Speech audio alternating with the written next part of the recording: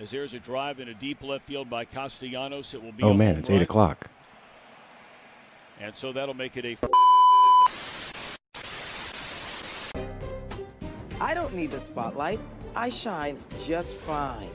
Hi, I'm Karma, and yes, I am a bitch. Brav Bros.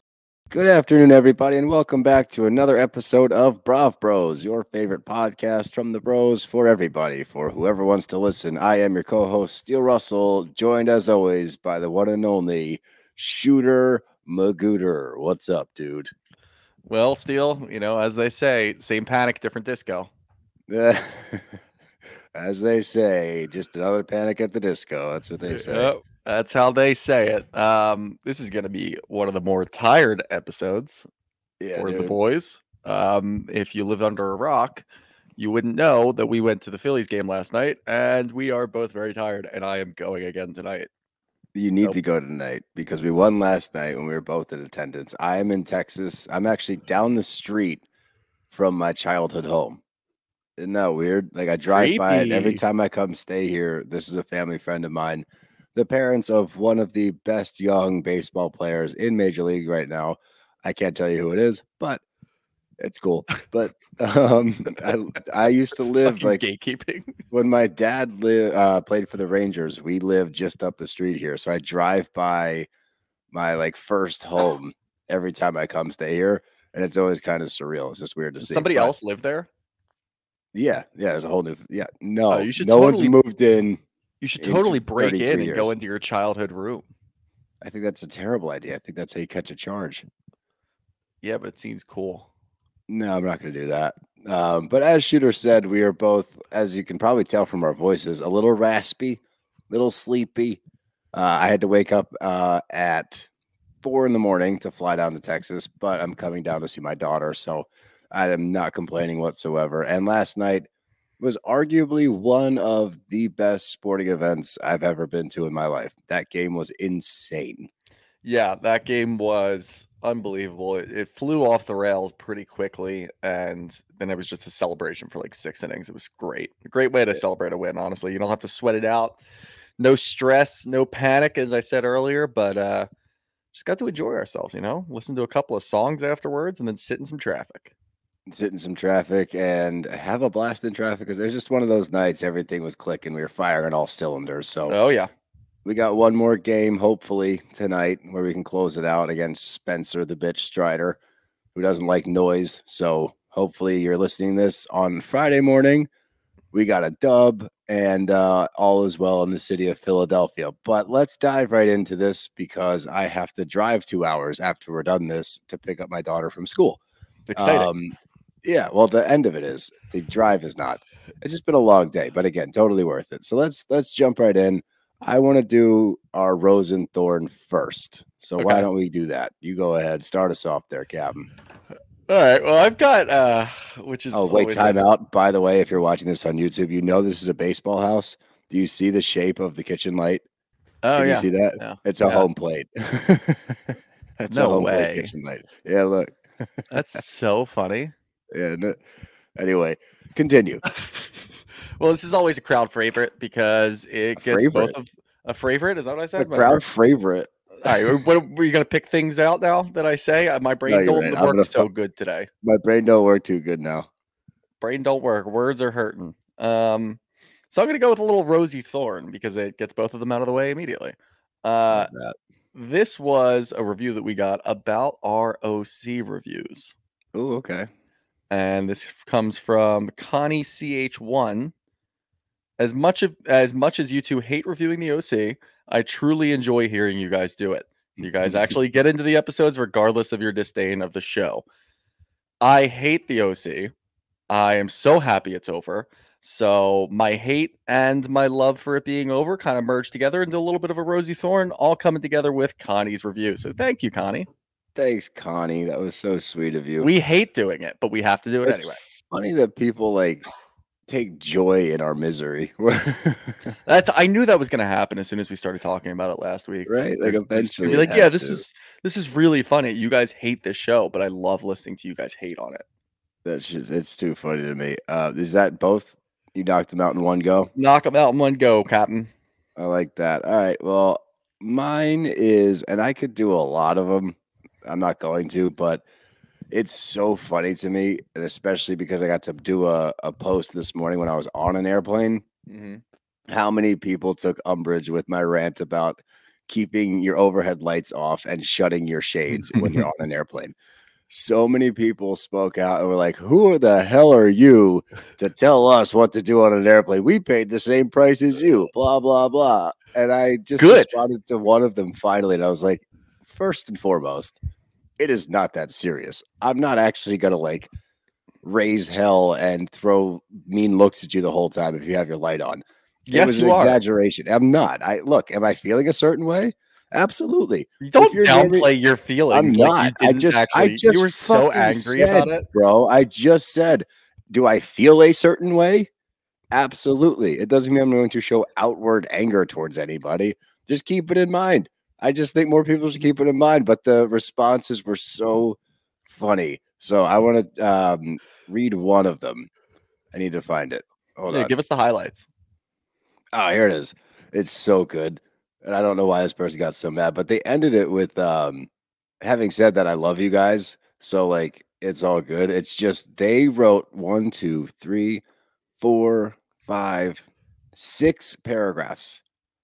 Okay. So I'm just gonna give you the highlights. And this is from YouTube. And it says, also, I just want to say there's nothing worse than a more I gotta start over. Also, I want to just say that nothing is worse and more entitled than someone to think that everyone, capital everyone, should adhere to some type of plane etiquette that a stranger on a plane feels is acceptable. Why do you think that what you need in order to enjoy the flight is more important than what someone else needs that paid the same as you? You are fine with the light from your laptop. Therefore, you are fine if others use those forms of light. What about the person that isn't okay with that? What if I needed you to sit in your seat with zero electronics because they just annoy me for the entire flight? Are you a jerk if you still use your laptop? I said the same thing. But I commented on that laptop lights and stuff. No, this one, but I'm going to skip a couple of paragraphs. My favorite part of this is now, if someone had a medical reason, physical or mental, then I would have no problem doing what I could to make it a good experience for them. But some entitled man does not meet those qualifications. It's exactly what you are. You are an entitled man on the plane, getting mad at people for using overhead lights, for you leaving their shades open. God forbid they want to see some nature. Oh, I shit you not. It was like karma. Like my 6:30 flight this morning, and it was still dark out. The man next to me, no shit, opens his shade as the sun's coming up and films it on his phone. And that's literally what I said. How do you film that? I don't know, but he was sitting there filming outside the window, like as we're taking off, and like the sun or whatever. And I was like, "You act like you've never seen a cloud before." I was like, "Here he is, guys!" And I wanted to take a picture of him so bad, but I didn't. So I just put a snarky little thing where they dimmed the overhead lights, and I was like, "Keep those lights off, huh? And close your damn shades." Oh my god. But the point being, it ain't that serious. But she ended it with, seems like it might be that serious. I think you've got a real issue here. I just think it's funny, the response. I was not expecting that kind of response. But my rose is that she ended with that being said, I love you guys. So it's all in good fun. But it genuinely made me laugh a lot, because there was about 5 or 6 similar reviews where it's like, hey, asshole, don't tell people what to do on a plane. It's like, hey, I didn't tell anybody specifically. It's just a public service announcement. People are looking at you if you don't close your damn shade. All right. That's all. That's my rose and thorn. Yeah, no, it's not that serious, but I'm gonna go on a quick rant about it. Yep. You got served. You got served. Oh shit. All right, let's get into some action here. Let's knock this shit out, because look, I said it last week. I'm super happy that OC's done, so I'm not going to be angry about it. I'm just gonna let's do OC first then. Here we go. Yeah, let's get into it. I can't wait to get into it. Wow, me either. Up first. No. Pretty much this whole episode was, and I think the whole reunion as a whole has been like the left side of the couch, or the left couch, backpedaling, trying to cover up where they like did or did not lie, and the right couch having more evidence and being much more like salient in their responses, I guess you could say. Yeah. But it starts out like this majority was about Shannon. And it was interesting to me that in the intro of this, it says 10 days after this is when Shannon got her DUI. Mhm. And then we get a couple more of the if you're struggling with alcohol, reach out to this number. But Shannon apologizes to Gina, kind of. Like we finally get her to say sorry to Gina. But the whole interaction, like that's kind of how it ends before they break for lunch. At no point did she really just like bite the bullet and say, "Hey man, I'm sorry for what happened." And then we go like into the back room and Gina's not happy with how it went. And Shannon is walking off the stage going, "I know I'm doing a horrible job. I'm doing terrible." Like, Not only that, but Shannon walks right in, and of course she goes talking to Tamara. And we, at the very end, before they broke for lunch, we got a half-assed, you know what, maybe I shouldn't have said that from Shannon. But as right, soon as she goes and she starts talking to Tamara, she goes, "Shut the fuck up, Gina. Like, why are you right. talking so much, Gina?" It's like, clearly you are not sorry for what you said. You don't remember even saying it. It's crazy. But going back to the disclaimer that they put out there about Shannon's DUI happening 10 days after this, blah, blah, blah. Again, I kept waiting for more and more talk about Shannon's drinking. And like, yes, it's here and there, it's here and there. They're just covering their ass because they're That like, is what they're doing. because Shannon got bodied this whole fucking episode. Yeah, she And I did. think they were like, all right, people might feel some type of way about this because we need to give her grace, like we talked about weeks and weeks ago when the news broke. I think Bravo was like, we feel kind of bad. Shannon had a DUI 10 days later and she got roasted for like a good half an hour up there. So we kind of have to throw this up there in case there's like some sort of trigger warning. But the two aren't correlated. She Mm-mm. deserves to get bodied because it was all about her actions throughout the entire season. The things that she said, the way that she talked to people, the rumors that she was spinning. Like she deserved to get attacked that time. And nobody was helping her out, rightfully so. Good shit. But the It's disclaimer, impossible to help her. you can't help her. Even Shannon can't even help herself. Like it's just you're out there. You're just out in the middle of the sea, just getting eaten by sharks at this point. Shannon fell off the parasail. But it's interesting because it cuts to Jen's dressing room, and it's almost like a foreshadowing because she said Tamara told me that Shannon collects cards for things that she's done nice for people in the past, and will play Yeah. those cards in the future. And then cut to like Shannon and Tamara's like hyping up Shannon, like, "No, you got this, girl. Like, we can do this." And it's like, there we have another example of Tamara talking shit.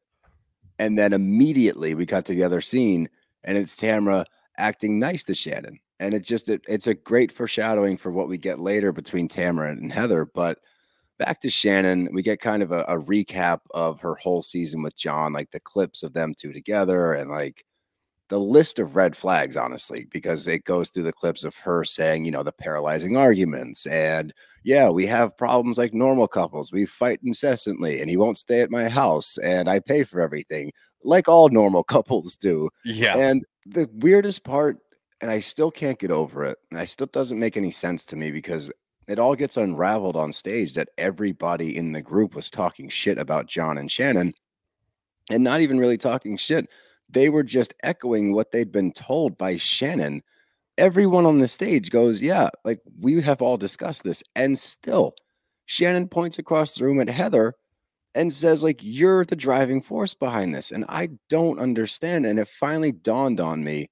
And I think that this rings true. All right. I think that Shannon, once her and Tamara squashed their beef early on in the season, I think that she leans so heavy on Tamara just for like support because she has none from anybody else, really. Like John's her quote unquote support system. Yeah. He's not actually doing that. Her kids are off to college. She's going through a lot. Obviously, she's struggling with drinking as well. So I think Tamara has been that constant or consistent shoulder to cry on for some reason.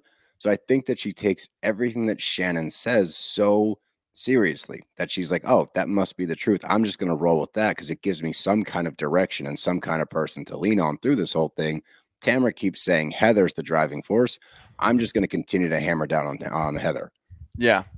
No, I think that's a really good point, and it does get tiresome. And I know that I will say this reunion episode was way better than the first one. This was this was genuinely a decent reunion episode. I didn't have a because problem people with were this one. able to talk. I feel like the first one you had Tamara just yelling over people. Tamara even got to the point where like she didn't really want to be involved at all. Anytime that Andy brought her into anything, at one point she told Andy to fuck off. Like that's We'll insane. get to that. Don't you I know. worry. But like, I think it was a little bit better, and I think it was because we were allowing people to talk, and that's a bad thing for Shannon because we're letting Bad thing Shannon for talk. Shannon, and it's a bad thing for Tamara. I think that's what happened is Tamara got buckled last week when she was Yeah. getting things thrown back at her, and now she's playing defense, and she's like, I hope I don't have to get involved in anything else because they keep coming up with evidence. And if we know one thing, it's Tamara Judge does not do good with evidence. Nope. Because it always contradicts. I am not great with words today. Nope. Contradicts. Words are good. Yeah, words are good. It always contradicts what she's saying, and people have actual evidence. We have audio footage. Is that what it is? Audio footage. Audio footage of her saying, like, calling the group losers. Like, people have evidence to the contrary. So I think that she got checked last week in the first episode. And I think that now after the lunch break, she's like, let me just get through this second half without getting called on and without getting like put to the flames a little bit. Yeah.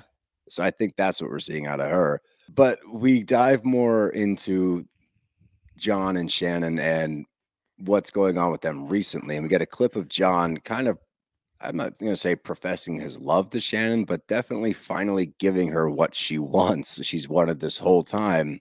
Says, I feel like we can take this relationship deeper. And we finally get him to like nail down a commitment. Cameras go off a week later. This motherfucker breaks up with Shannon. Yeah, dude's a piece of shit. That's and, like, sad. I'm not laughing. That's sad. Maybe that's why they kept hammering home the Shannon DUI thing, because we know that this happened a week later. So we're like putting time frames together. He broke up with her 3 days later. She had the DUI. She spiraled. So that could be part of it. But God, no, dude, she like, broke up. He broke up with her because they have the footage at the reunion when that clip was filmed, right? They had broken up a week after that. The DUI happened further down the road. I don't want to fuck the timeline up with that. Oh, dude, I'm bad with timelines. Yeah, I know. That it was. I completely misread that one. No, that's why it was so weird when John was with her post DUI because they had been broken up for an extended period of time, just doing this weird like friends with benefits thing. Yeah. Okay, that makes a lot more sense to me then. There you go. Thank you for helping me with the timeline. I got you. But no, I mean, it's just Shannon was. For what it was, she was able to talk. And when she starts talking about John, it brings open these doors where the entire season she told everybody about her relationship with John. And then we saw her backtrack because she doesn't remember the things that she said. And she blacks out either in a rage or drunk and tells everybody what's going on. So as soon as you open that door to John, it kind of leaves it open for everybody else to get in there, because this is what we went through all season. You were able to talk about other people's relationships. You were able to talk about Gina's DUI with her kids. And then as soon as somebody starts talking about John, you shut it down right away. So that was, I feel like, a good catalyst to get her to open up so that at least we get some more information on it. But yeah, I mean, dude, John saying that he wants a deeper commitment and then we know what happens. There's nothing rougher than that. No, it sucked. And it kind of shows you why things maybe spiraled after the fact and why she started to go down. Yeah, it gives perspective. Path. You know, it does. And that's when they finally call attention to she then again goes back at Heather and saying that she's the problem, and it calls attention to her drinking. And it's like, look, you drunk dial us all the time. Like, you get drunk, you call us, you air out your dirty laundry, then we bring it up. But you are the one that shares this stuff with us on camera. It's on a reality TV show. And Emily's the one that points that out on the same couch as her. Emily's the one that says, you bring these things up on reality TV. You know what we're doing here. Like, this is the whole point of Bravo TV.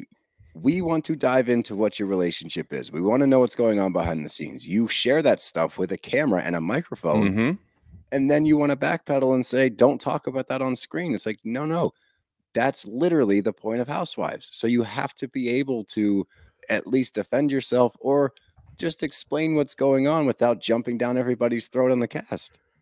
Yeah, I mean, it was nice. I didn't expect it to come from Emily, but it's nice when that logic pops up. And we've been saying it for every show, honestly. We always question it. You know there's cameras there. Why? What do you think is going to happen? Nobody's going to bring it up for the rest of the year? As soon as everybody gets to sit down and watch these episodes, and then they go into the reunion knowing what happened and all this shit that people are talking, they are going to bring it up. And thankfully, they brought it up. But I think Shannon's just oblivious, honestly. And we talked about this last week. And we talked about it with Pink Shade on Tuesday too. Shannon coming back to this show just doesn't make any logical sense to me. I just don't get it. And I know that Mary Payne, she's a fan of OC. She said that she wants Shannon back. She said that there's no way that Shannon can't come back. I just don't understand it. Like, I get it. It's your only source of income, but Jesus Christ, like, you're going to go on this tour for the Trace Amigas and go and do, and like, they're going to whoop it up and do shots. And you're just going to stand over there like you're going to outpatient and going through all of these things. It just looks like she's spiraling, and she just looks like somebody who, well, you just changed the camera on me. Yeah, this one's better. I forgot to do it. Well, that fucked me up. But no, yeah, it's just, it was nice to see that Emily kind of pointed that out, because it holds you accountable for what happened. But again, I don't think Shannon cares. I do not think that she cares at all. See, I disagree. Well, maybe not. Maybe cares isn't the right word, but I just think she's completely oblivious to that. And like, even if she's not drinking, I don't think she remembers the things that she says. And it does not help that there's cameras there.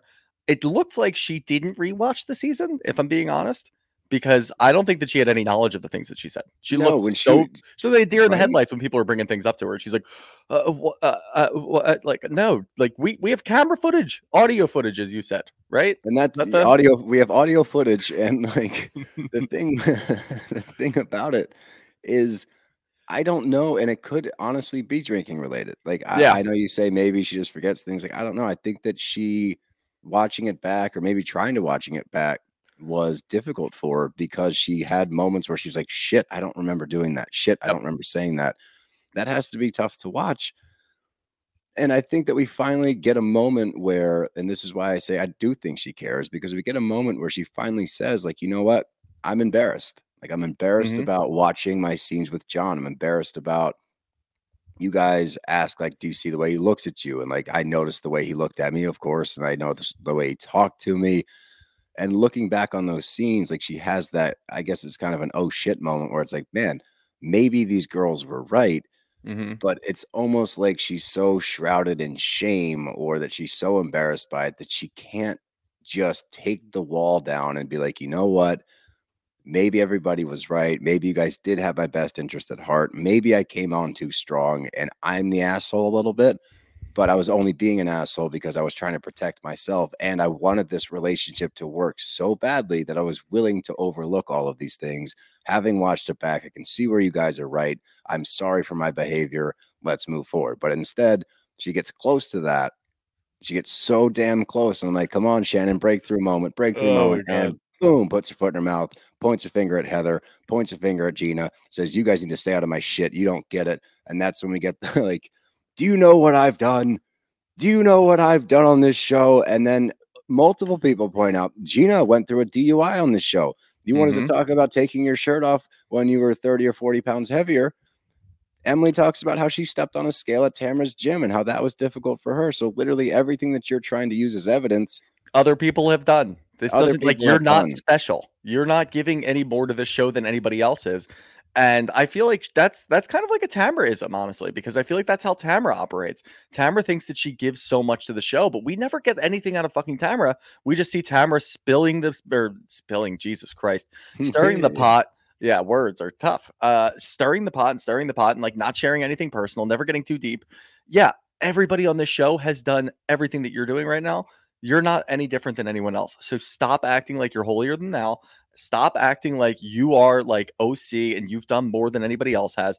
And I'm happy that she got called out for it, because that was kind of like a running thing where she would say something and then she wasn't held accountable because nobody else is speaking up. And that's why I feel like this episode was a little bit better, because we got people finally standing up and growing a fucking spine. Like, the whole cast, for the most part, finally grew a spine and started calling people out. And that's what you want for a reunion. Absolutely. I think I'm talking myself into the fact that I actually kind of liked this episode and it wasn't that bad. I liked. I said that earlier. I said this was a decent episode. I didn't. Did you watch it on the plane? I did, dude. It was so funny. I'm pretty sure that the two women sitting like back left of me, I don't think they knew who I was, but I think they were aware that I was watching Orange County and taking notes about it. So funny, because I kept kind of like feeling them over my shoulder. I was like kind of glance, and they were both looking, and then they like look away.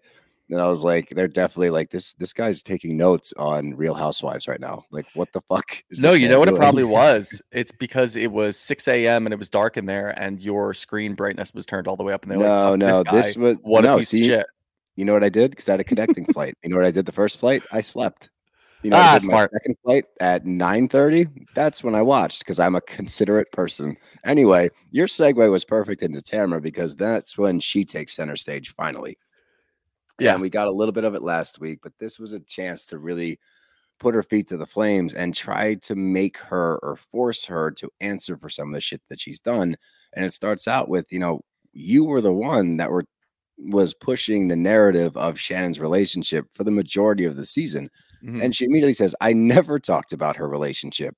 Well, let's roll the footage. And we go clip to clip to clip to clip of her talking about Shannon's relationship. And I love that she continues to get caught in lies over and over again. Like I said, evidence is not her friend.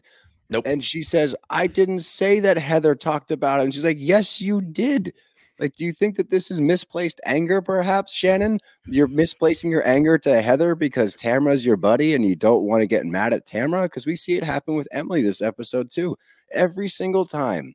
It's so confusing. Every single time that left couch gets put in the spotlight and says, hey, Tamara said this. They look at Heather and go, yeah, but, and I am so sick of the yeah, buts. And Andy points out, Tamara, why is it okay for you to say these stories about John? And at the end of the day, you still come out here on stage and say, you know what, but John's a good guy. And from everything we've seen, John is not a good guy. No. But meanwhile, you have no issue eviscerating Ryan in front of Jen. And yeah, is there evidence? For sure. Yeah. We have evidence, yes, but there's evidence of John being an asshole as well. So I think that's a valid argument. Like, no, there's not dick pics involved, but there's emotional abuse involved. There's this man calling Shannon fat, making her pay for everything. And then we get that. We're like, he called you fat. Shannon's like, no, he didn't. Emily's like, you told me that. Heather's like, you told me that. She's like, you guys heard me wrong. It's like, what the fuck, man? No one heard you wrong. That's that. As soon as she said that, that's when I said to myself, there's no way that she rewatched any of these episodes. She has no idea. She has no fucking idea. There's clips there. Everything that you have said on camera about John is on fucking camera, and people have watched it and they've stewed over it and they have it ready to roll. They wrote it down in their notebook on their 6 a.m. flight this morning. They know what's going on. And she still is like in complete denial about it. And I was kind of crossed up a little bit because I didn't know if I should feel bad for Shannon because obviously there's a lot going on there and like mentally something's not clicking. But at the same time, it seems like she doesn't care enough to be like genuine to anyone. So I kind of don't want to feel bad. I don't know. I have a lot of feelings about it. I hate the conflicting feelings about things like that. It's weird, but I think that a big part of it does tie into the drinking aspect, especially if she is drinking heavily during all of this. I think that it's hard to rationalize her thought process. I think it's impossible to know where she's coming from because I genuinely think that's why she keeps getting like caught in these weird moments where she doesn't have a response. And she's like, shit, I don't really remember that. I can't really comment on that. So I'm going to play weird defense for a while and hopefully I can spin something. And she got to the point where spinning stuff wasn't working. So she broke down and started crying. And I think that's when she got overwhelmed and emotional. And she's like, I don't know what to say anymore. But moving on from that, we get like an Emily and Tamara thing. And they've reconnected this season and have become friends. But we get more shit coming out where it's like, well, didn't you say, oh, no. But then we get something about a live show and how Shannon didn't want anybody coming to the live show. And Tamara's like, well, yeah, because you said you didn't like Emily. You didn't want her to be there. And she's like, that's not what I said. Stop putting words in my mouth. And we get another Tamara thing. And it immediately jumps to apparently Heather said that she didn't like Emily and Emily shouldn't come back to the show or Emily's an asshole and shouldn't be or should be fired. And she's like, I never said that. Where'd you hear that? And it's like, Tamara, it's like, God damn it, guys. How many times are we going to do this? Do I think that Heather Dubrow is spotless and has never said some mean shit about the cast members? No, absolutely not. Could some of these things be slightly true? Like, has she made an off-color comment here and there? Yeah. Do I believe it's as vindictive as Tamara paints it out to be? I truly do not, because we have too much evidence to the contrary. Yet here we are. Another thing is said.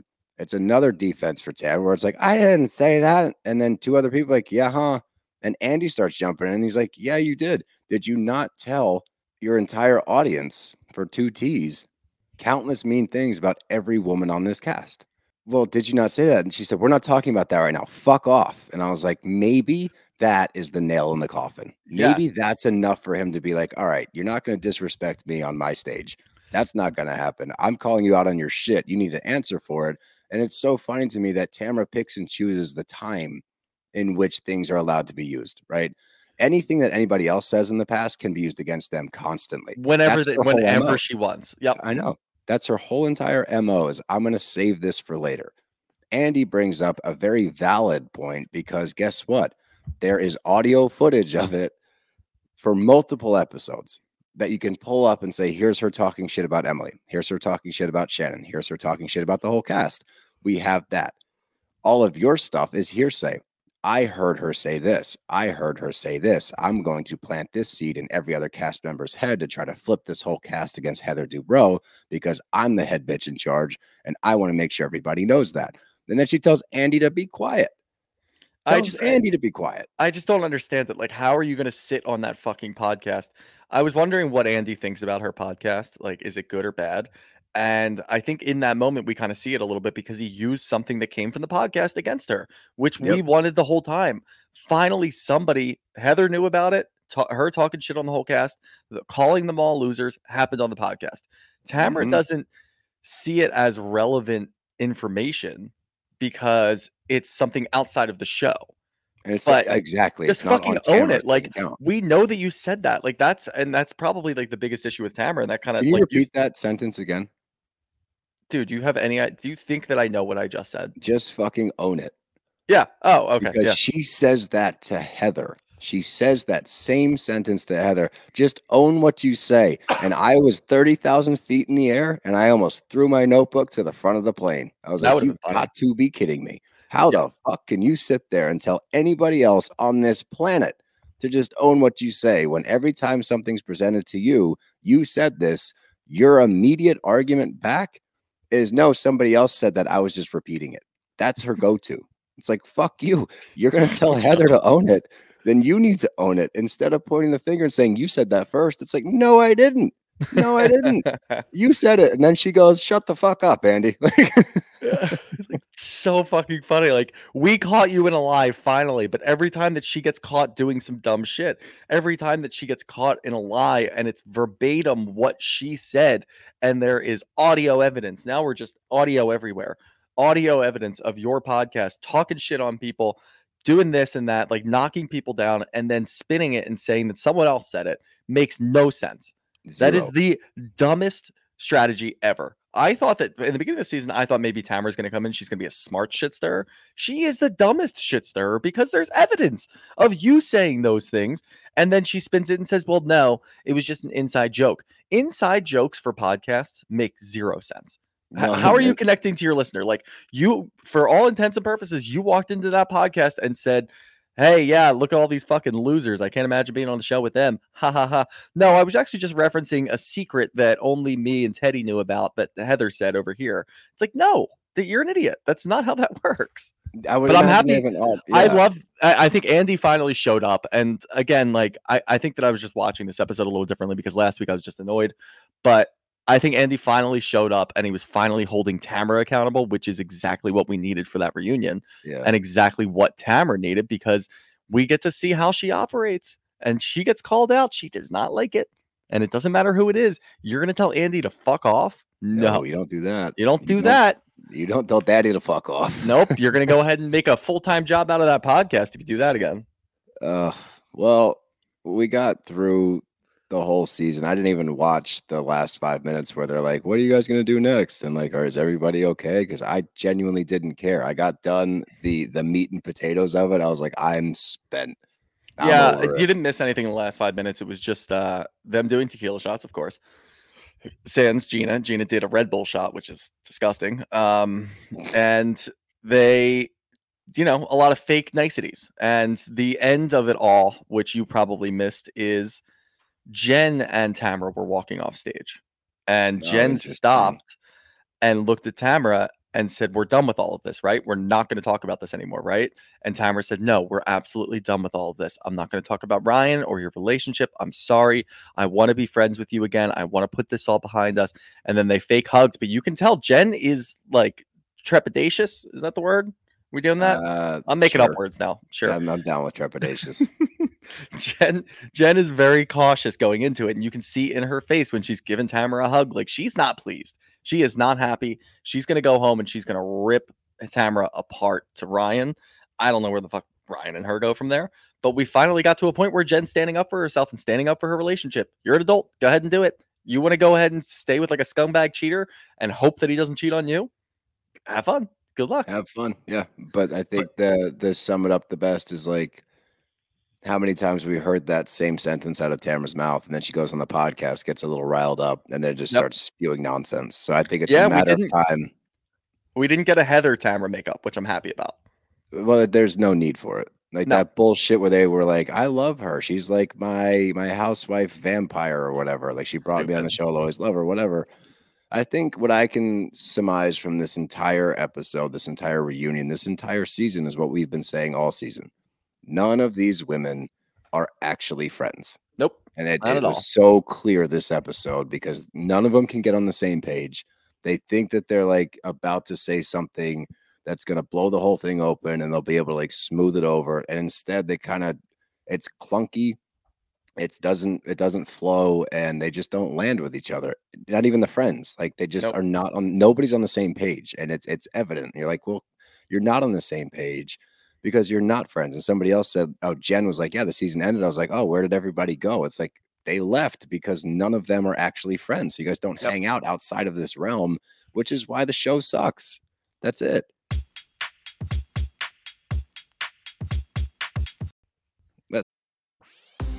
This episode is brought to you by ABC. Station 19 is back for its final and hottest season yet. Andy finally becomes captain, and she's going to give it her all to be the best leader the station has ever seen. Will she succeed? Get ready for fiery new romances and high adrenaline rescues. Watch the Station 19 season premiere tonight at a new time, 10/9 Central on ABC and stream on Hulu. Does Monday at the office feel like a storm? Not with Microsoft Copilot. That feeling when Copilot gets everyone up to speed instantly? It's sunny again. When Copilot simplifies complex data so your teams can act, that sun's shining on a beach. And when Copilot uncovers hidden insights, you're on that beach with your people, and you find buried treasure. That's Microsoft Copilot.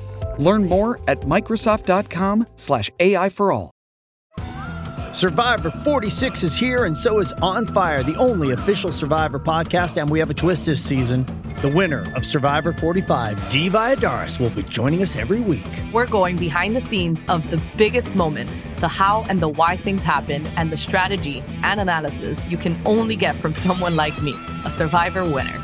Listen to On Fire, the official Survivor podcast, wherever you get your podcasts. Let's move on to an episode I really enjoyed, and RHOSLC continues to deliver week after week. There's going to be a clunker in there somewhere. It's bound to happen. Has not happened yet, and I'm thrilled because they need to have arguably the best season they've had to get back on track, and I think they're on the right track with that. Yeah, they're getting there, and like kind of like what you said.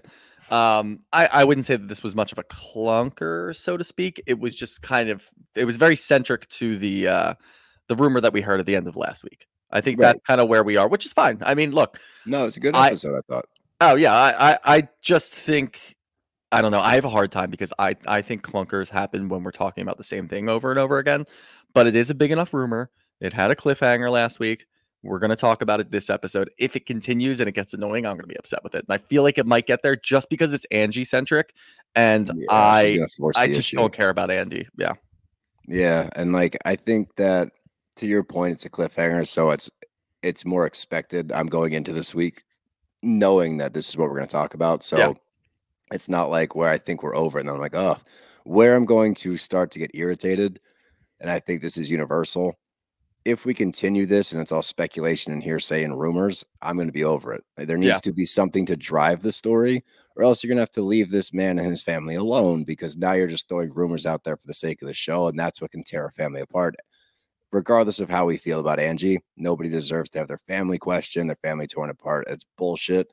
It's not fun TV. There's real ramifications for this stuff. So it's like, all right, if there's evidence, all right, let's go. If there's not, leave it alone. So it's got maybe a half an episode longer. I think if they do this for a whole episode next week, it's going to run its course. But if they bring some new evidence to it, that's a different story. But let's jump right in.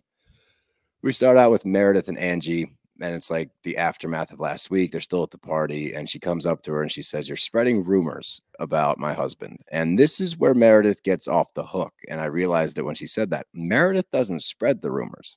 Meredith spreads that there is a rumor.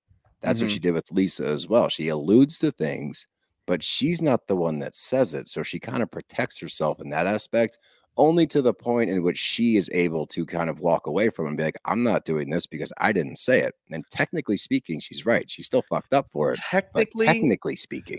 But she did more than she did last year when she was talking about rumors about Whitney or Lisa. All she was really doing was saying, like what you just said, I've heard rumors. I can take them down if I want to. Between the drunken conversation that she had with Lisa outside of the restaurant when she had her meltdown and she did her Gandalf voice about not passing.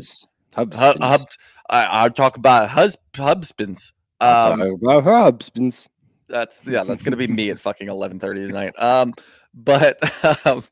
But no, it's she almost explicitly said it there. And she apparently told Whitney the same thing about her, like not specifically about what her husband was doing, but alluded to the husband, which is more than what she's done before. Right. But it's a little more specific. Is it? I think she just generalizes about rumors out. There's rumors out there about her. And it's like, what are the rumors? I don't know. You'd have to ask her. No, because last year she alludes to the jazz tickets and like some favors being exchanged. Whitney said the jazz tickets. She planted that seed in Whitney's head, though, and Whitney's the one that came out and flat out said sexual favors, because Meredith did, but she alluded to it. I think we can just flat out we understand. It's there's a formula involved here, and Meredith does know what she's doing, for better or for worse. I don't think it's a good move, but it's a strategy. It's for worse, but it's interesting that Angie's response is, "You're the one spreading your legs for other people around town." Of course, not the other way around. It's like, that's just a quick. I wish that Angie would do herself a favor and be more prepared in her rebuttals instead of just like throwing them out there. And I know that she got caught off guard with this one, but you have to have something better in your arsenal, because if you just repeat what the person says to you, you're going to lose every time. And that gives Meredith the ability to walk away from it and cast it aside like it's just nonsense, because now you're just saying what I said to you, essentially. And that's not a real argument. You're not going to talk to me that way. I only talk to people who respect me. So I'm going to remove myself from this situation. And Angie does what Angie does and keeps following her around the room. But she wasn't doing it like in an angry way. If this was about, I'm still so hyper-focused on the way that Angie goes about her business with this. It's so difficult to watch. It didn't seem genuine. Like at no point when they're discussing any of this, even when Sean gets into the mix, it just seems so weird. There's something like super off, and it's very apparent. It is not an organic reaction. There's not a lot there. And when she's talking and following Meredith around this party, she should be raising hell. She should be throwing shit. She should be pulling Meredith aside and being like, no, fuck you. We're going to talk about this. She is calm, cool, and collected during a conversation like that where Meredith's spreading a rumor about your husband sleeping with men and everybody knows it. You should be flipping the fuck out. You shouldn't be calmly doing anything. You should be, And I don't even think that like her talking about Meredith spreading her legs for other guys is even like a sort of like an emotional reaction to anything. She's just like, I don't know. There's just nothing there. It's like it didn't seem emotionally charged. It seemed like I need to think of something on the spot. Let me think of something and just throw that out there. I agree with you. I can't put my thumb on it. It's just so weird to watch, and like it just seems not genuine. Yeah, it seems not genuine. It seems like, look, I mean, if you had to ask me, gun to my head, I think it's true, just based off of her reaction. Like I have to say it. Hot take. Well, I don't know if it's much of a hot take. Like anybody watching Angie's reaction to that, you can put that up against another couple, somebody walking into that house and saying, "Hey, I heard that your husband's sleeping with men."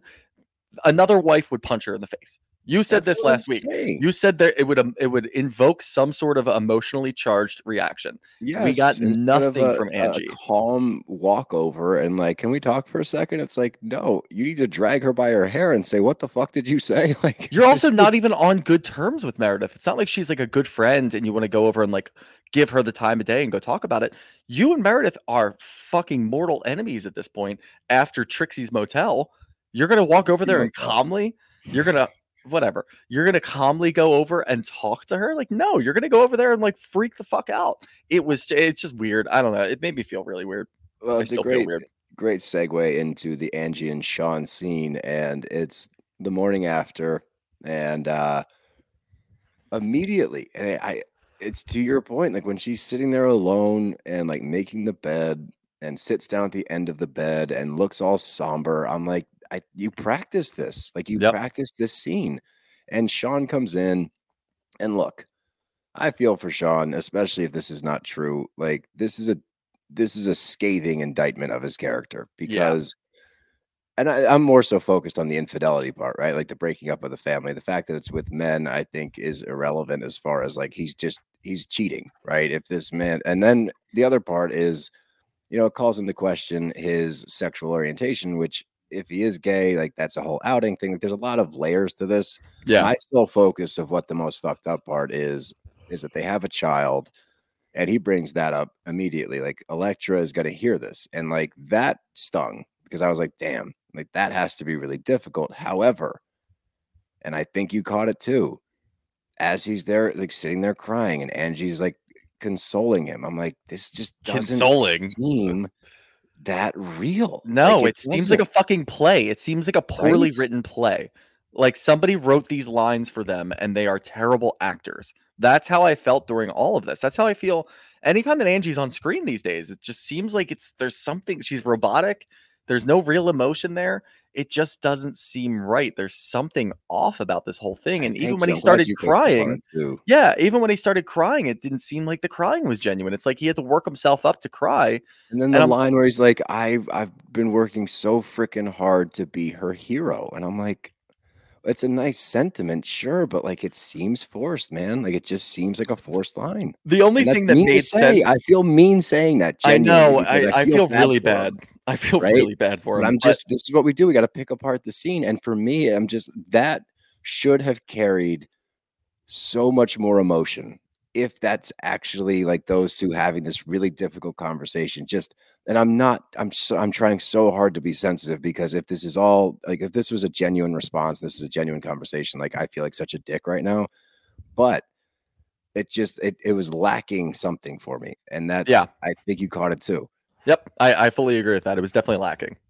But the funniest thing to me, she says, we're Greek Orthodox, and in our religion, like for Greeks, infidelity is a really bad thing. And I'm like, in every religion. That's every religion. That's like one of the tenets of all religions other than Mormonism back in like the fundamentalist Mormons who are like sister wives and stuff like that is different. And I know that's not the same as Mormons, but infidelity is across the board a negative, dude. Like that is never cool. Anyway, let's move on. We get to see a scene with Monica. I really like this scene of her with her kids and getting ready for school and the single mom thing, because it paints. You think she's playing it up a little bit, going like dropping off in the pajamas and stuff? No, you think it's fully genuine? Because here's why: seeing it juxtaposed immediately after a scene in which I'm questioning the validity of it. Seeing this, I'm like, no, this seems genuine. And maybe she played it up slightly for the cameras. I think that's expected for all. I'm waiting to see. Yeah, I'm waiting to see if I feel the same way in a couple of episodes, because I'm kind of honing in on that. I think that she's playing up the like middle class single mom thing, and that's like going to be her identity, and that's where she's going to. I'm okay with feel like I guess I'm okay with it because it's way different. You know what I mean? Like, and like this scene to me, this felt like a genuine morning in her household for the most days, where it's like, fuck, I got 4 kids. Let's get everybody up. We got to go to school, guys. You got to eat breakfast. And then they're in the car, and she's like, she said the B word last week, and she's like, no, I meant to say boner. And I let out an actual chuckle on the plane. I was like, whoa, where did that? And she's like, where'd you learn that word from? She's like, no, boner's not a bad word. She's like, yeah, it is. She goes, you're right. Boner is a bad word. And You just said it like 10 times. I was cackling. No, I thought that was a genuine scene. I did, and I actually really enjoyed it. But the next scene is Lisa and Jack, and they're getting pedicures, and she's struggling with his choice to go on a mission. And look, I think it's cool he's going on a mission. I think it's weird that he's about to go on a religious mission and has never read the Book of Mormon. He's never been to temple. He's never done a lot of things that I would expect you would probably. Clearly, you don't have to do these things. Yeah. But I would imagine if you're going to go and preach the Book of Mormon and try to convert people to Mormonism, you should have already read the Book of Mormon before making that decision to go on a mission, no? Yeah, you would imagine. Now, I don't know if that's the type of mission that he's going on, because I couldn't really tell either. The only mission that there is. No, that's what a mission is. You go 2 years. Not true. According to Heather, there's like Habitat for Humanity, which is technically a mission. That's like, not a mission. It's not a religious mission. It's through the church. This is a mission for the Mormon Church. Okay. He is going to preach the word of Joseph Smith and the Church of Latter-day Saints. I think you're just being a hater. I think you need to settle down over there. Hater. I think I'm using sound logic if you're going on a Mormon mission that you should know the Book of Mormon front to back to preach the word of Mormonism. I think that makes sense. I mean, look, religion is religion. Everybody's going to do it a little bit differently. Maybe if he just wants to feel closer to God through Mormonism and he wants to go preach the good word of John I'm Jacob not Smith. questioning the kid's faith. I'm questioning whether or not you should have looked into the Book of Mormon more before deciding to go on a 2-year mission. Read it on the plane, right? Oh my God, I'll just turn on his overhead light and just read it the entire time at like 5 a.m. I'll hate him. But the funny thing to me in this scene is like Lisa's talking about how she is a Mormon, but she doesn't go to temple. She's like, I don't feel holy enough because I drink too much Diet Coke. It's like, well, the tenets of Mormonism say you don't drink and you own a tequila company. So I think that's probably the biggest thing barring you from this. Not so much your Diet Coke addiction and your fast food addiction. I think it's probably more the fact that you own a company that produces poison according to the Mormon Church.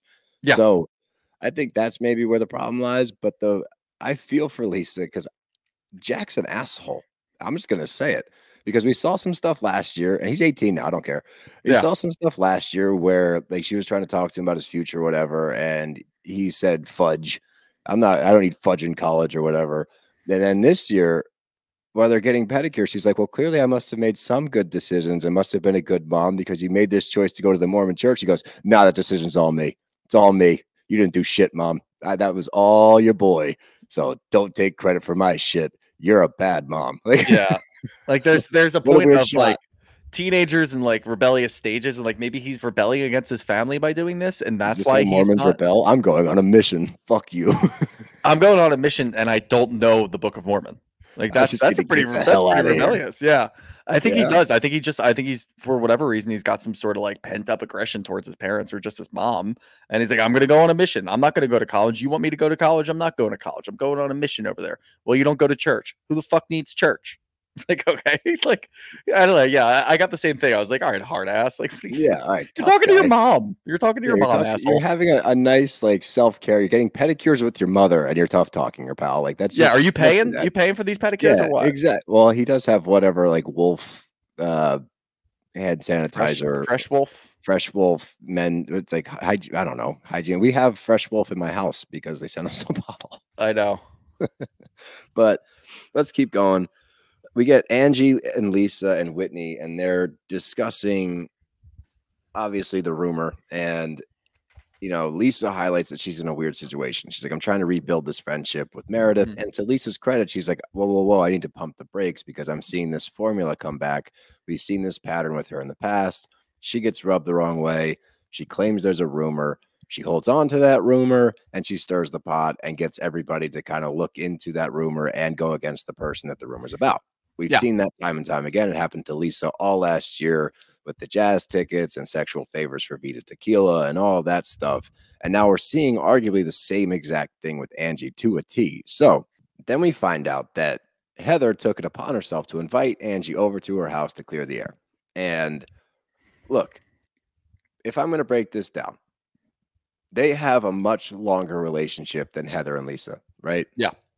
Angie and Heather go back to high school. So there's clearly some deep. We know because they fucking won't stop talking about it. They talk about it every episode, but there's clearly some stuff in there that there's underlying tension for 15, 20 years where they haven't addressed this, where Heather clearly feels much more upset about it than Angie knows. And I think for Heather, it was important for her for like healing over time to get this out and be like, this is why I'm mad.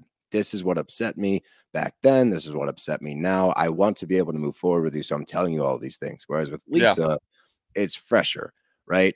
But Lisa gets so upset that this conversation happened. She's like, I just think it's pretty weird that, like, you know, I went through the ringer last year for the past 3 fucking years and Heather's never said anything to me. And I thought it was going to die down a little bit. We get back to Angie and the whole point of what this conversation was. No, Lisa hijacks the entire thing.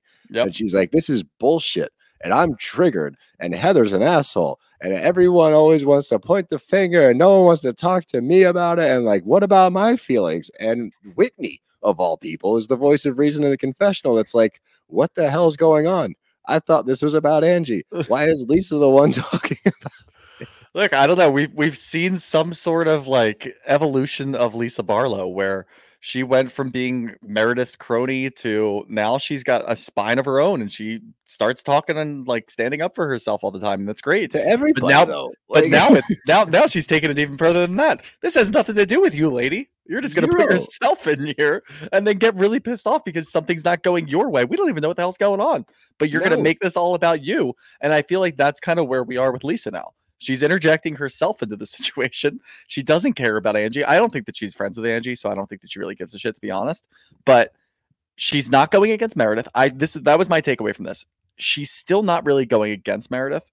She's playing the middle ground where she's not going to get in trouble with Meredith. Right. She's not going to come off as an asshole to Angie, even though she does, because she makes the whole thing about herself. But yeah, and I just wonder how long that's going to last. Yeah, she's going to have to pick a lane eventually. You know know that. And Meredith is the type of person that's going to press her and be like, "Whose team are you on?" Angie's not going to do that. She doesn't have the balls to do it. No, Meredith will put her up to it and be like, who are you going with? Is it me or is it Angie?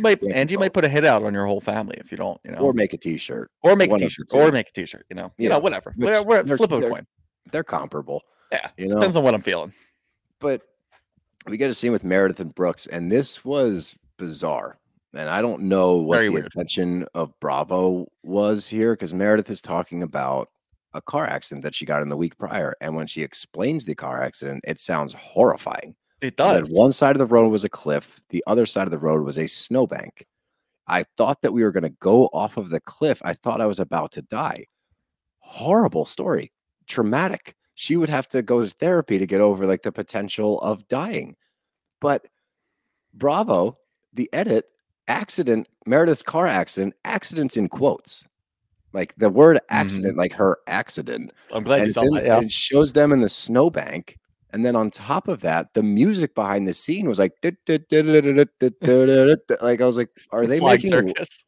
Yeah, I was like, are they making fun of what actually happened? Was it not that big of a deal? Like, why are they taking the time here to make this seem like Meredith is acting crazy when in fact she could have died according to her story? And it doesn't sound that far-fetched in Utah to be driving on snowy roads and like on one side of the road is a cliff and the other side is a snow embankment. Like that makes total sense to me. So I just thought it was really weird that they take this route of like, let's razz her a little bit. She's traumatized. Let's give her a little poke. I don't really know. I couldn't tell because I just kind of like looked up, and when the music started, I'm like, oh, Meredith lying. And that's just kind of where I drew it. But it is a really weird move for Bravo to do that. I guess it doesn't make any sense. She's got to just be lying. I don't know. I trust Bravo editing. Bravo always does this the right way when they edit things in. I'm going to trust Bravo in this one and say that it probably wasn't. I don't feel like that's fair if this was actually an emotionally traumatizing experience in which she actually faced her mortality. That's a lot. Yeah, it's not like Bravo was there either. Like they might have a picture of the aftermath, but they weren't there the whole time. So no, it could have been way worse. It's just a weird route to take. Such a funny move. But I like seeing her interactions with Brooks, and Brooks has grown on me. I'll be honest. I thought he was kind of an asshole earlier on. I think he's just like he's a little snide all the time. Yeah, but they all are though. Yeah, and I think maybe that's like just the Utah thing. I'm gonna throw Utah out there, or maybe just a Salt Lake thing. Everyone's kind of snarky, but it's probably just a rich thing. Oh, that's probably a better rich entitled kid. There you go. But when he was stretching to get this boot on, and Meredith goes, maybe you should stretch out more, and he goes, I get stretched out all the time. Audible laugh. I went ha on the plane, and I had to look around and be like, sorry. Like, that was fucking hilarious. Like, out of nowhere, I was like, that was good. That I would give him a bump for that one, a fist bump for that shit was hysterical. That is really funny. Yeah, so Brooks went up a notch in my book this week, but this is when we get Monica and her Nana and her mom, and Nana is fucking hilarious. She's funny. I'm just gonna say that. I don't think she likes any of them. I think she's just like, I want to get out of this goddamn car with the camera. She's like, you want a fish sandwich from McDonald's? She's like, no, not today. She's like, do you want a French fry? No. Fucking leave me alone. Take me to the senior center so I can hang out with my girls. Even her mom's in the back, like, give her a sandwich. She's hangry. Like, no.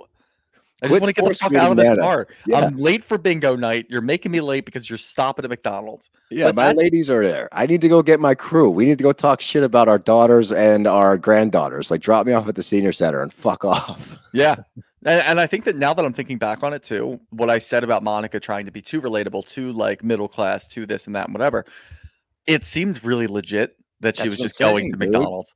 She's just going to McDonald's with her mom and grandmom. And this seems genuine, normal. man. Yeah. All of her stuff seems genuine. That's why I like her as much as I do. And I like her painting the picture of like, yeah, life's not that easy for me. Like, I got to grind, and I'm okay with that. I work my ass off for my kids. I show up for my family because my mom did not. And we get that multiple times. Yep. And with this entire scene, you know, the main focus is the mom and Monica. They're sitting around the table at the senior center talking, and the mom paints this picture of religion to Monica where it's like, you know, this is important to be the spiritual leader of your family. And like, I always showed up. I always took you to church and this and that. And Monica's like, whoa. Like, not only is that not true, she's like, you apologized to me for raising us in the Mormon church. And now you're telling me that you want to put my kids through that? Like, that doesn't make any sense. And mom's like, I never said that. And from what I gather, like, this is a toxic relationship from the mom's side. And I don't love it. And I think that it's got to be really difficult for Monica to deal with. Sure. But another reason why I like Monica is she has no issue saying how she's feeling. And we need more of that, because she's not bringing it up just to stir shit up. She's bringing it up. She's like, whoa, you're going to question me and then talk about boundaries. Like, why don't we just lay it all out there? Like, let's talk some shit right now. You want to get into it? Let's get into it. I didn't expect her to go the route she went. She's like, boundary number one, don't walk into my house. What if I'm on the couch 69ing somebody? I'm like, whoa. Funny. Okay, funny. And then the mom's like, well, shut the door if you're going to do 69. And that was an interesting way to phrase it as well. I don't think that she knows what 69 is. I don't think so either.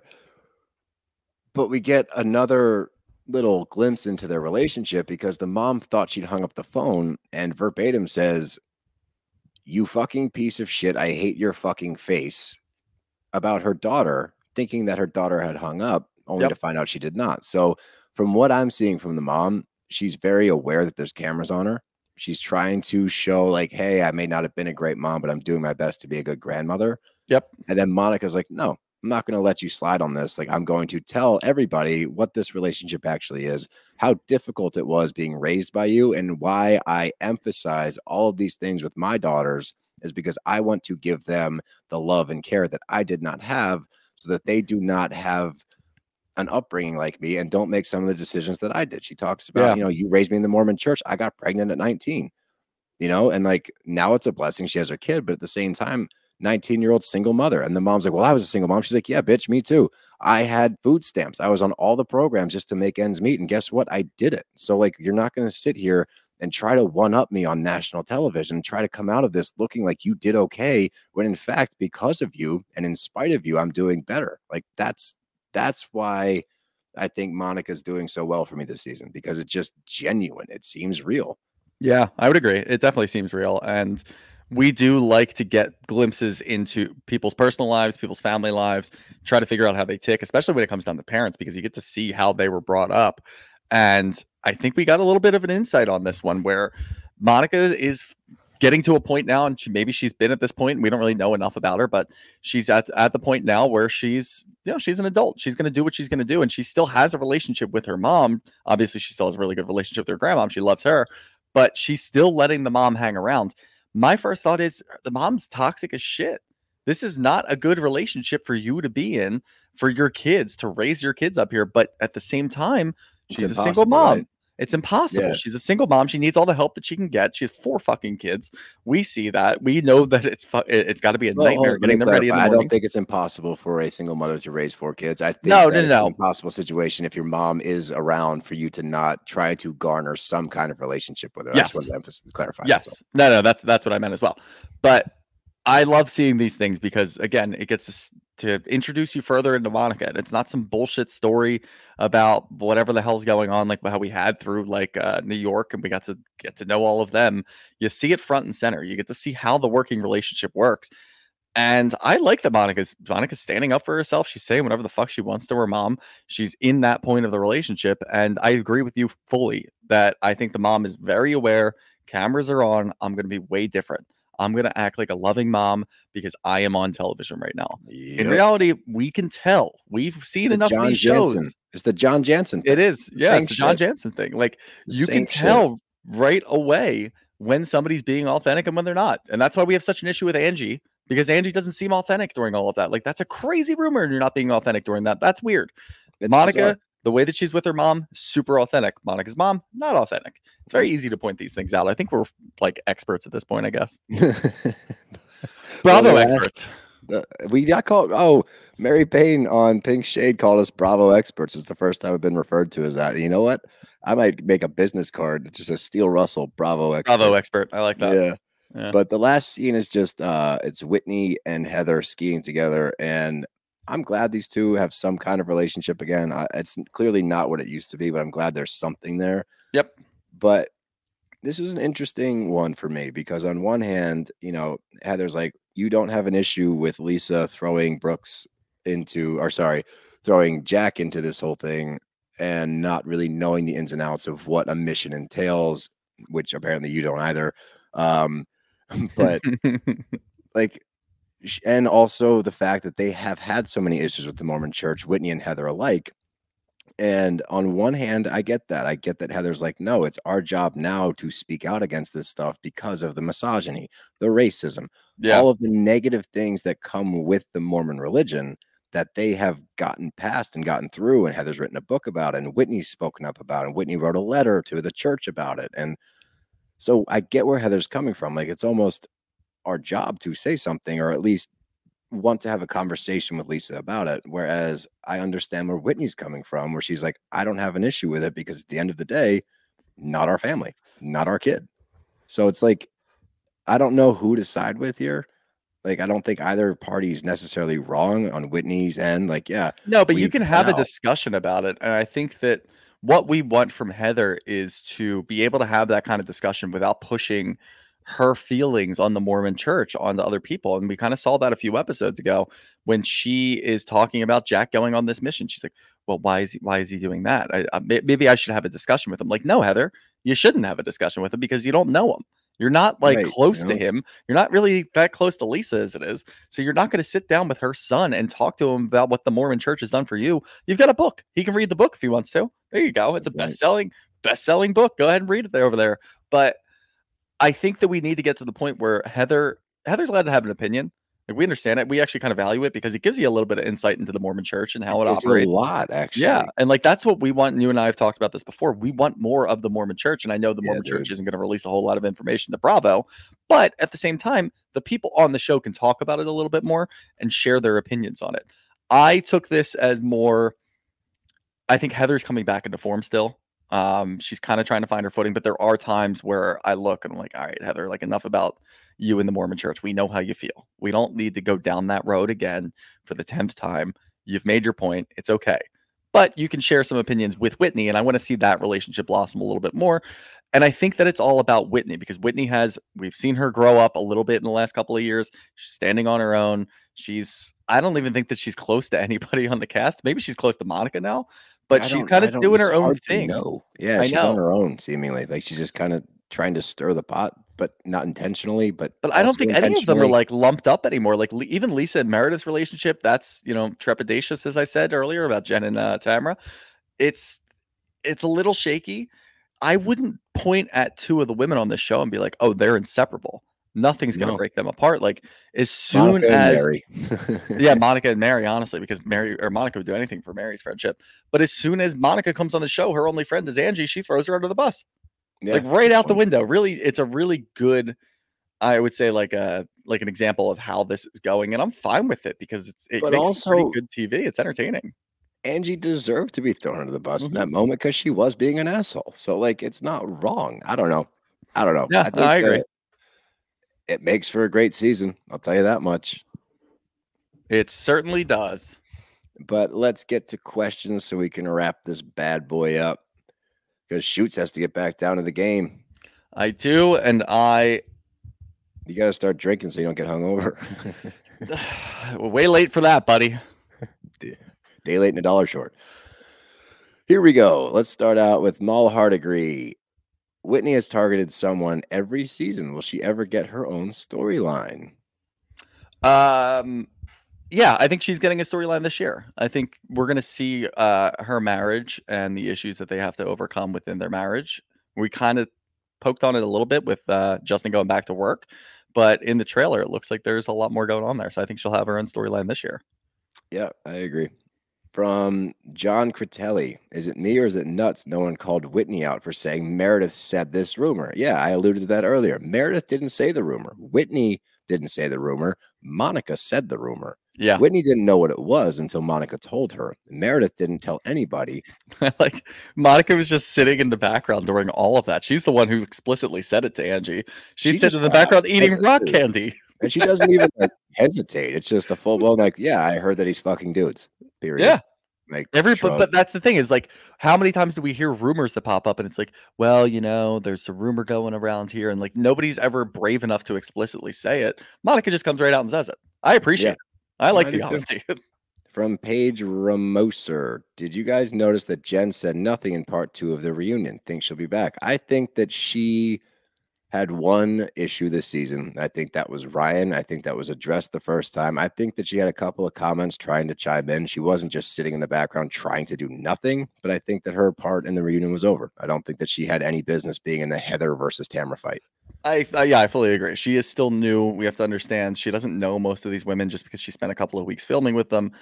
I think she knows her place, and I actually kind of appreciate that because she didn't interject her own opinions into something where it doesn't belong. I agree with you. I think that whole first part was pretty much about her and Ryan and then going after Tamra and the way that she's talking about them. She got that done. She settled that. They talked after the show. You can tell that she's a little cautious about moving forward with Tamra, as she God well should be. And I'm fine with that. I don't know what's going to happen with the show, but I think that Jen's done enough to come back for the next season. Yeah, I do too, if there is a next season. From Lady Katie Hare, when is this rant about jam bands going to happen? Sober jam band fan, waitingly patient. Jesus Christ, patiently waiting. Yeah, I don't have the energy to attack jam bands today. Don't worry, I'll rile them up at some point. We'll get it out of them. Yeah, just remember how I feel, and we'll go from there. Yeah, don't you worry. I'll bring it up. And the last one from Steck33. You really don't have to recap this one. All you have to say is Tamra sucks. I was excited to recap this one because it's finally over. We did it. We did it. All right. We got there, guys. Thanks for bearing with us. Apparently, you love hearing us miserable. So, you know what? I'm not even going to say it. You know what I'm thinking. But yeah. Go Phils. Is that what you're thinking? Go Phils. Go Birds. But remember to follow us on all of our socials at Brav_Bros. Get tickets for our live show November 19th out at the Bourbon Room. Zach, Peter, Friendsgiving. Like I said, it's a different format. I just talked to him today. There's a lot of people lined up for this show. There's going to be different segments of the show. We'll be on it for a lot. We're not going to be on stage the whole time. And guess where we will be when we're not on stage? Because we're cool. In the crowd. In the crowd. Mixing it up. Hold on. Guess who claims he's going to be there? Los. This time. No way Los is going to be there. I said to him, I said, dude, you already did this once in Philly and you were not there. So I don't believe anything you're saying. And he wasn't even there. He was there for Beyonce. He wasn't there for us. Yeah. So look, dude, the only way I'm going to believe this is if you park the fucking van out in front of the bourbon room, and then we will come on the van and take a picture. And that's the only way that this is going to move forward, because as of right now, you've lost us both. And I was always an advocate for you, even though you're Shooter's biggest fan, which is ridiculous. But you know what, Los? A hearty fuck you, pal. We'll see you. We'll see you out there. Just kidding. Love you, Los. Yeah, I love you, buddy. Well, you got to start pre-gaming so you can get in shape for the game. I have to go get in the car and drive 2 hours to middle of nowhere, Texas, to go hang out with my daughter. And for that, I am super excited. We will see you guys next week. Above all else, go Phils, go Birds. Fuck yeah. Peace out. Deuces. Just another Panic at the Disco. Yep. Hey-o.